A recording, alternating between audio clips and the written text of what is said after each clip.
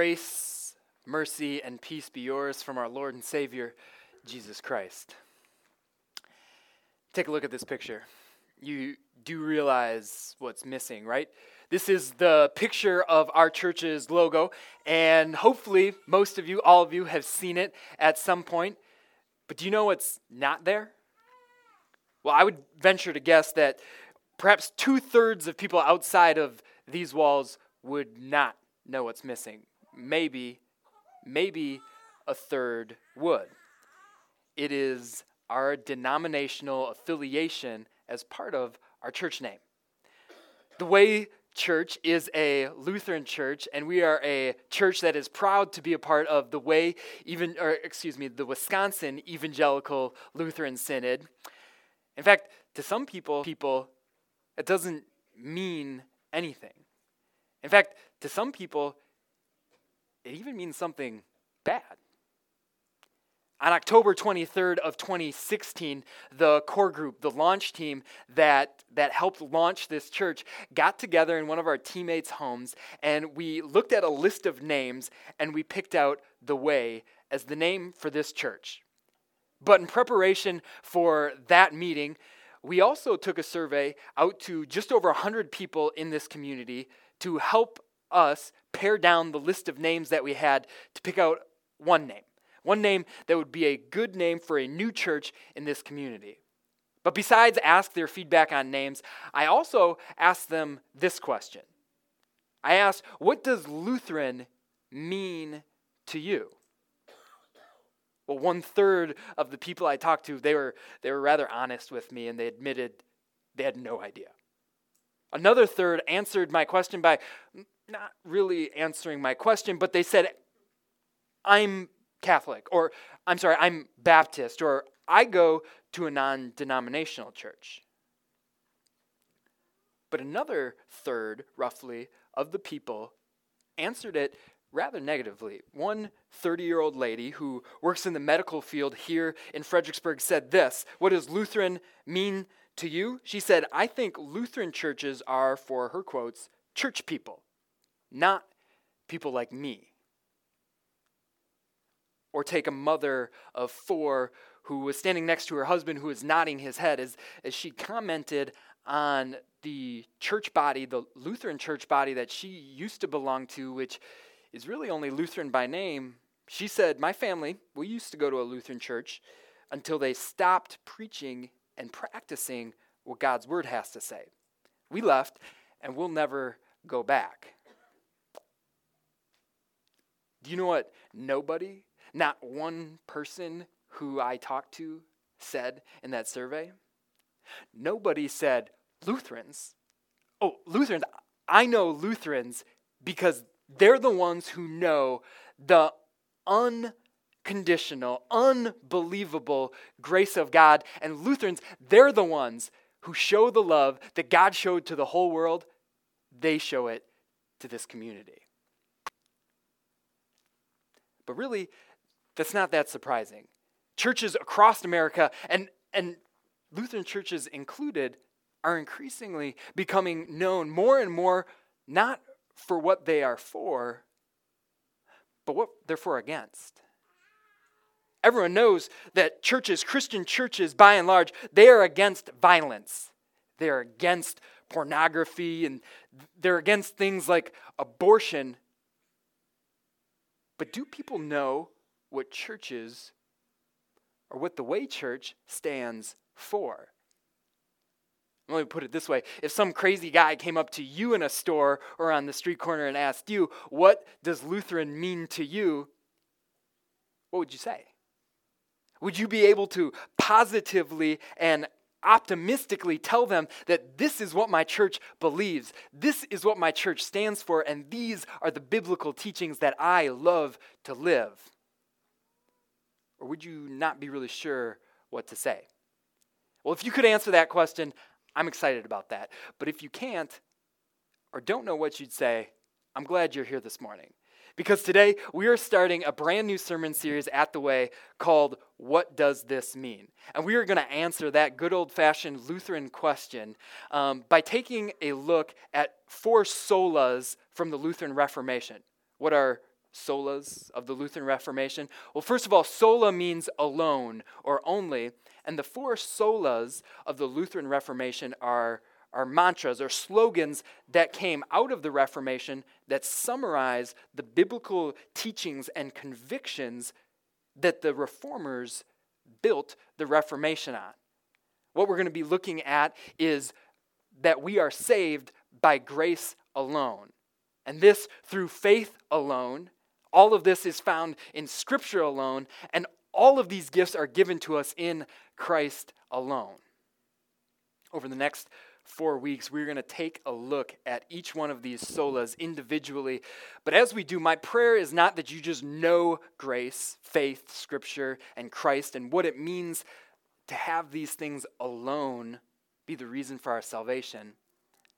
But my prayer is that having heard God's word about these things, we will be able to show grace, that we will be able to show faith to those who need it, that we can be the Bible to the people who may never read the Bible, but will only look to our words.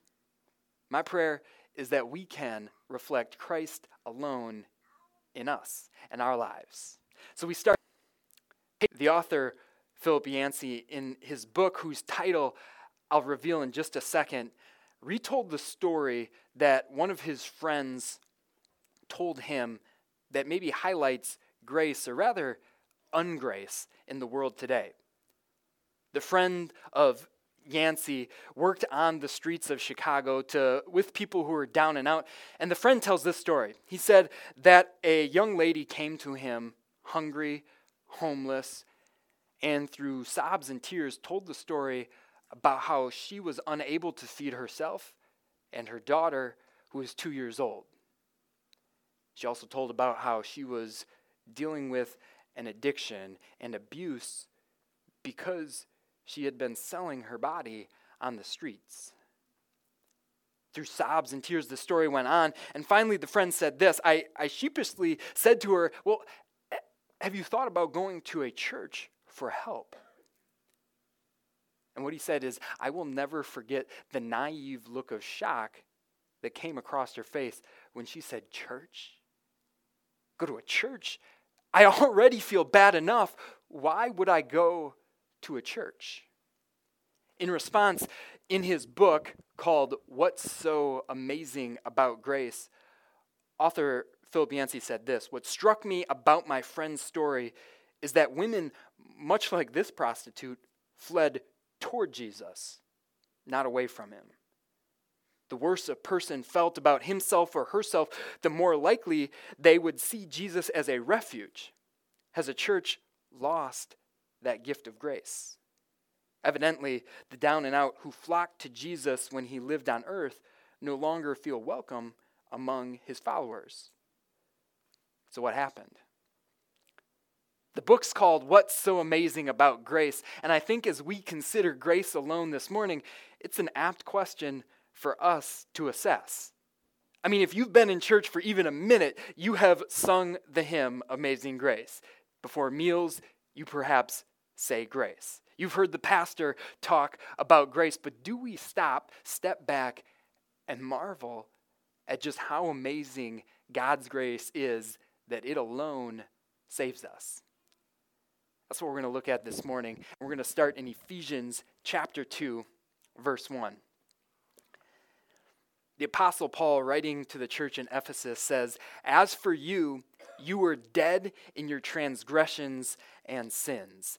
And we're going to pause just right there before we go any further. Now, I'm not a doctor, nor am I any kind of medical expert, but one thing that I do know for certain is that there is a big difference between being sick and being dead. I mean, first of all, if you're sick, right, there's degrees of sickness. You can have maybe a little head cold, maybe the sniffles, or you can be really sick and need to go to the doctor, right? And so you go to the doctor, and what happens? He's going to maybe prescribe a prescription or some medication, or recommend a diet or exercise routine to get you better, right? So first of all, there are degrees of sickness, but also there are contributions that you can do to bring about your well-being, right? You can admit you're sick. And maybe the biggest one for a lot of us is that you can actually get in your car and drive to the doctor. Finally, you can do what the doctor tells you to do, right? You can take the medication, you can do the diet and exercise, right? And so what we realize, if sickness is what sin is about, there are degrees, first of all. There are some who need more help than others. And also, well, there's a contribution that we can all make. And sure, it's the doctor, sure, it's the medication, but in the end, it's us. It's us doing what the doctor says. It's us doing what he recommends us to do. But if we're dead, we realize there's no degrees of deadness. Sure, there's different ways to die, but in the end, everyone who dies is dead. And furthermore, there are no contributions that a person who is dead can make. If you're dead, there's one thing and one thing alone that's going to change the state of your deadness, and that is a resurrection. And if one were to be resurrected, well, the contribution would not come from the dead person, but it would have to come from someone else. And that is what Scripture tells us in Ephesians chapter 2. We are not sick in our sins in such a way where there's some people who need a little more of a nudge than others to get salvation. We're not sick in the sense where, maybe we can follow this routine, this plan to get spiritually right with God. No, we are dead in our sins. We are dead as a doornail. The apostle goes on and he says, "As for you, you are dead in your transgressions and sins, in which you used to live when you followed the ways of this world and the ruler of the kingdom of the air, the Spirit, who is now at work in those who are disobedient. All of us also lived among them at one time, gratifying the cravings of our flesh and following its desires and thoughts. Like the rest, we were by nature lived of wrath." All of us lived amongst them. That's the disobedient. All of us were literally deserving of wrath or children of wrath.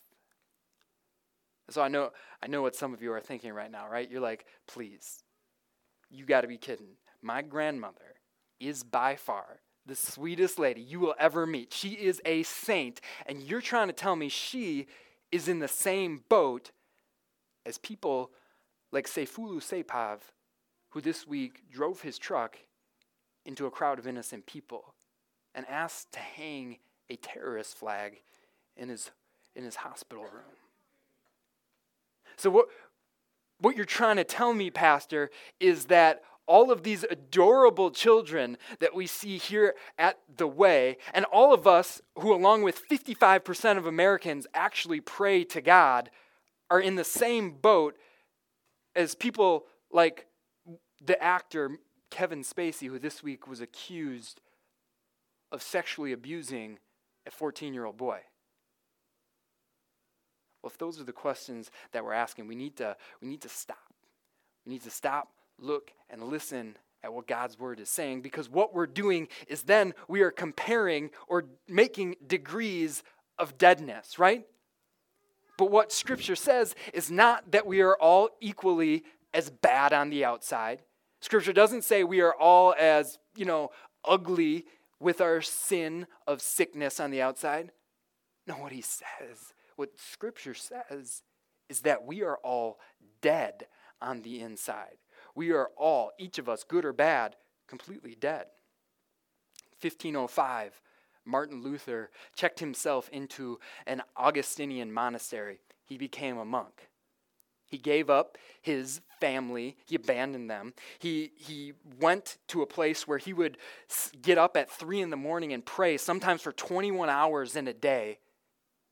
He would fast for days on end. Martin Luther would beat himself. He would sleep outside in the cold. And do you know why? Because he thought that was making him alive. He thought that was making him right with God. But here's the irony, that the monastic system, or the monks and nuns and their way of living, wasn't making them alive with Christ. It was actually just showing them to be the walking dead. Because they were forsaking the thing that alone saves, and that is grace. And what Scripture says is that the same thing happens inside of all of us. All of us have an inner monk, especially people who go to church, especially people who get dressed up and look good on Sundays, especially people who give to church, who go to church, who read their Bibles, who pray. We do it. Why? Well, so that God will give to us, so that God will see us, so that God will smile and show his face at what we're doing and make us happy, healthy, and wise. But do you see, it's all the same. Whether it's the awful, terrible person on the street who is clearly wanting to be their own Lord and Master, or us good people who are in church on a Sunday, all of us have a Savior complex, and in so reject the very grace that our God gives. No, what Scripture says is this, that we are all dead as doornails. And if you're following along in our service guide this morning, that is our first fill in the blank. In times past, where nails were larger and tried to be used for more than one project, doornails were not that. When a nail was used to hold together a door, it was pounded and hammered and bent on the other side, and so that the nail never would come out, it would never be used again. And that's what Scripture says we are. We are as good as dead as doornails, not coming out, not changing our state, if it were not for this. The Apostle Paul says, but because of his great love for us, God, who is rich in mercy, made us alive with Christ even when we were dead in transgressions. It is by grace you have been saved. For no other reason that I can think of, for no reason that makes sense logically, our God, who is great in his love, who has agape love, one-sided covenantal love for us, and our God who is rich in mercy, meaning he is overflowing with an attitude that was moved to help us when we are in our helpless state, we are saved by grace because of Christ. This is not a metaphor. This is not mythical speak. This is a real death to life scenario, and Christ says that it is by grace you have been saved. St. Paul writes this as he's almost getting ahead of himself, almost getting excited. He says, this is grace that saves you. So before we go on, as we talk about grace alone, it might be helpful to define it, right? In church, in our Bible classes, we've talked about grace as being something that is undeserved love. It is God's undeserved love for you with no reason to. God. It comes from nothing. We'll read on, we'll see in that famous passage that it is the gift of God. It comes from nothing that you did, nothing that you deserve. And so if anything, we know grace is this, right? It is a free gift of God in Christ, right? But this morning, I would submit to you that thinking of grace as just a free gift doesn't emphasize just how amazing grace alone is by itself. Why is that? Well, think about it. We've all received free gifts at one point in our life, right? For example, just over a year ago, when my wife and I moved here, we opened up a checking and savings account at a local bank, right? On the way out, the manager, to be nice, wanted to give me, not Emily, gave me a gift, a free gift, a little stuffed pony named Snowflake. Now, that was very nice of the bank manager to do, right? And even though I refused, said no thank you, she gave it to me anyways, and I had a free gift, right? Which didn't change my life, which, to be quite honest, didn't do me any good, and I ended up giving it away. A gift, yes. Free, yes. But not life-changing. But think about this. What if I was in an accident, a severe accident, and I was in the hospital, and I was hooked up to machines, and that was the only thing keeping me alive.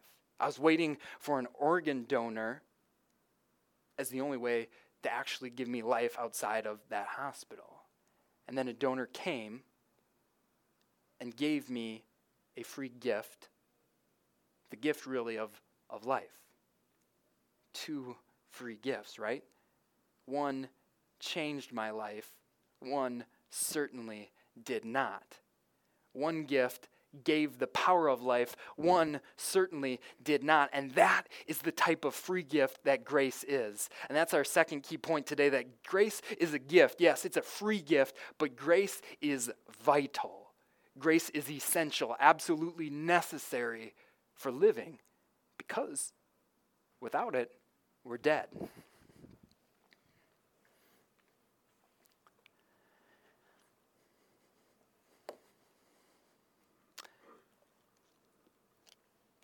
The Apostle Paul says, "But because of his great love for us, God, who is rich in mercy, made us alive with Christ, even when we were dead in our transgressions. It is by grace you have been saved. And God raised us up with Christ and seated us with him in the heavenly realms in Christ Jesus, in order that in the coming ages he might show the incomparable riches of his grace, expressed in his kindness to us in Christ Jesus." With 3 verbs, the Apostle Paul tells us how it is that grace gives life. God made us alive with Christ. He raised us up with Christ, and he seated us together with Christ. It comes across actually much more beautifully in the Greek, because these 3 verbs, that he made, he raised, and he seated us, all start with the same 3 letters. In English, it would be syn, or sin, like where we get the word synonymous. In Greek, meaning together with, or the same as. In other words, what God is saying, at the very same moment that I exerted my power and made Christ alive, I made you alive together with him. At the very same time that I accepted my Son into heaven and accepted his atoning sacrifice for sin by his life, his death, and resurrection, I also raised you up and accepted you as my sons and my daughter. At the exact moment that Christ seated at my right hand in heaven, it was as good as though you were seated right there with him. This is the amazing thing about grace. And the amazing thing about these verbs are not that they start with the same things. No, even more amazing than that, they're all past tense verbs. God's grace is something that was given to us in the past. It matters for our past. Our future of what we do and our present of how we feel or what we're doing right now has no bearing on this, that God has already, we are as good as in heaven because he has made us alive, he has raised us up, and he has seated us with Christ. And that's what got Martin Luther so fired up in 1517. You see, during that time, the Holy Roman Catholic Church, the Pope, the bishops, and the priests, they were selling pieces of paper called indulgences. It was not like unconditional grace, but rather it was grace with strings attached. These pieces of paper were sold under the false pretense that if you bought them, then maybe if you did the right things, if you said enough prayers, if you gave enough, well, then you'd get into heaven. Then you would get God's grace. Or at least you'd get out of purgatory a little bit sooner. This wasn't grace at all. This was ungrace. This was the opposite of grace, an abuse of God's grace, and a slap in the face to what Christ had done. That is why Martin Luther posted the 95 Theses, to speak out about this abuse of grace, this sin, really. But do you want to know what the sad thing is? We're still buying indulgences today. No, we're still very much a Lutheran church. And no, we're not a part of a systematized pilfering of people's pocketbooks in a large church. But we still buy indulgences every time we sell ourselves on the idea that I can, just maybe do a little bit of something I know God's word says I shouldn't do. Because after all, God is gracious, right? And so there's always going to be grace for us, right? And so just like we have another piece of cake or ice cream and indulge that instead of eating the vegetables we know we should eat, so we indulge ourselves. We indulge our anger and let them have it instead of turning the other cheek. Instead of turning our eyes, we look and we lust after things and people and indulge the cravings of our flesh. Instead of turning our time, our talents, and our treasures into an investment for God's kingdom, we indulge ourselves and buy things that we want. And the whole time, what we're doing is racking up a bill with God that we could never pay. And that is why Luther posted the 95 Theses, and that is why it is time to repost again on the doors of our hearts this message, this reminder of what we read in 2 Corinthians chapter 5.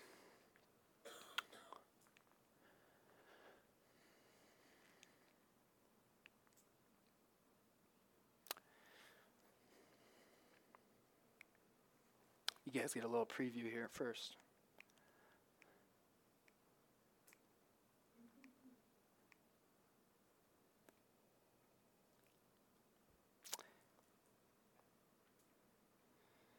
Second Corinthians chapter 5 says this, that God made him who had no sin to be sin for us, so that in him we might become the righteousness of God.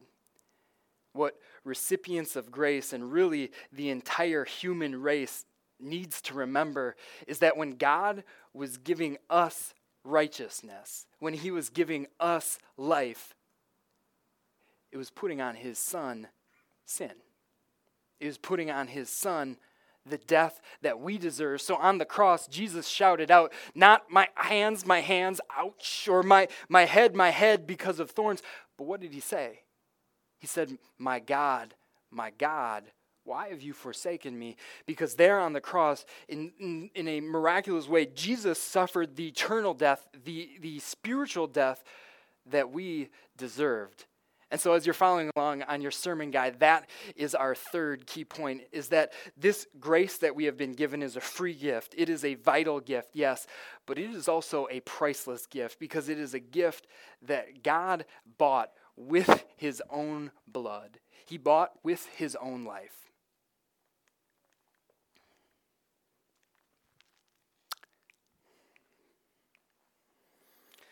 The Apostle Paul closes out this section. I'm going to see if I can find it for you. Grace is priceless. He closes out with these words. He says, for it is by grace you have been saved through faith. And this is not from yourselves. It is the gift of God, not by works, so that no one can boast. The amazing thing about grace alone being a free gift, a gift that is vital, a gift that is priceless, is that when it hits you, well, it amazes you because it removes every attribution towards salvation that you could make yourself. It removes every point of pride that we have, and it takes away all of our boasting. A beautiful illustration of how grace really shockingly, amazingly comes into our lives is seen in the famous novel turned play turned movie called Les Miserables. Maybe some of you have read it, maybe some of you have seen it, but you know that in this story, Victor Hugo tells of the main character, Jean Valjean, who went to prison for a number of years, even though he was innocent. Even though he was completely right in how he was doing things and living his life, he looked on the abuse and the unfairness and the injustice that he had been shown, and he thought to himself that I do not deserve this. I am better than other people who do deserve this. And so when he got out, well, he became a real criminal. And he said, for all the abuse that I have been shown, I'm going to show abuse to others.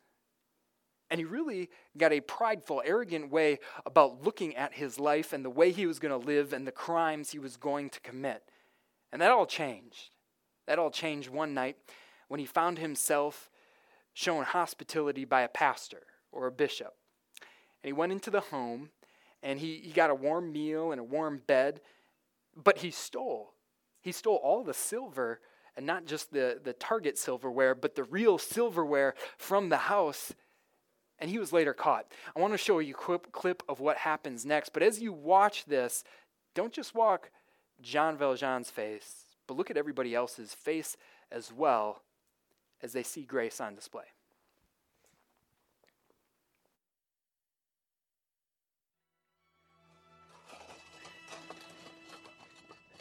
Get in there! Put him down! Stay there! Monsignor, we have your silver. We caught this man red-handed. You had the nerve to say you gave him this? That is right.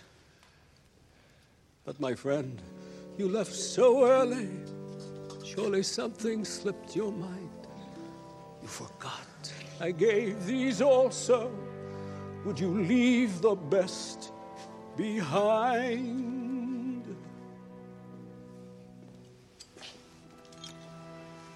Monsieur, release him. This man has spoken true. I commend you for your duty.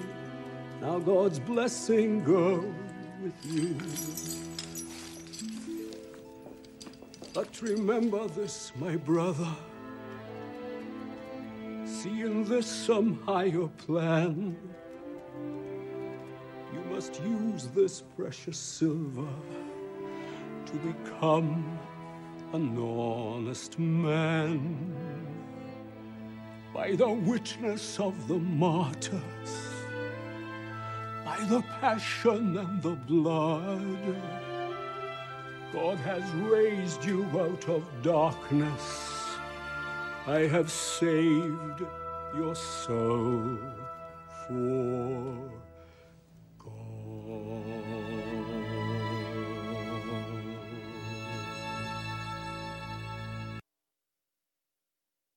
You look in Jean Valjean's eyes, you look at the faces of the police officers, and you look at the women in the house as they saw an unbelievable, astonishing, amazing display of grace. Grace shocks us. It is so opposite to everything that we think that how this world should work, and yet that is what was on display. Jean Valjean didn't know what to do with it. Maybe you could see it in his face, and it's brought out even better in the novel where Victor Hugo says about him this: there came over him a strange emotion opposed to the hardness that he had acquired during the 20 years in prison.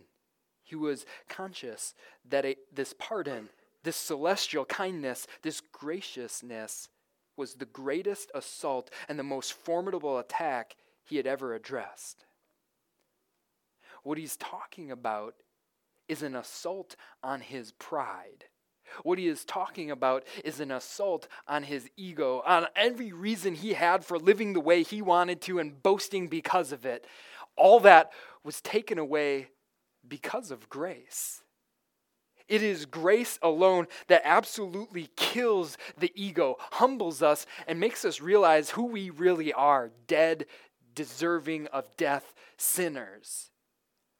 And yet it's grace alone that amazes us, for at the very same time it fills us with God's love.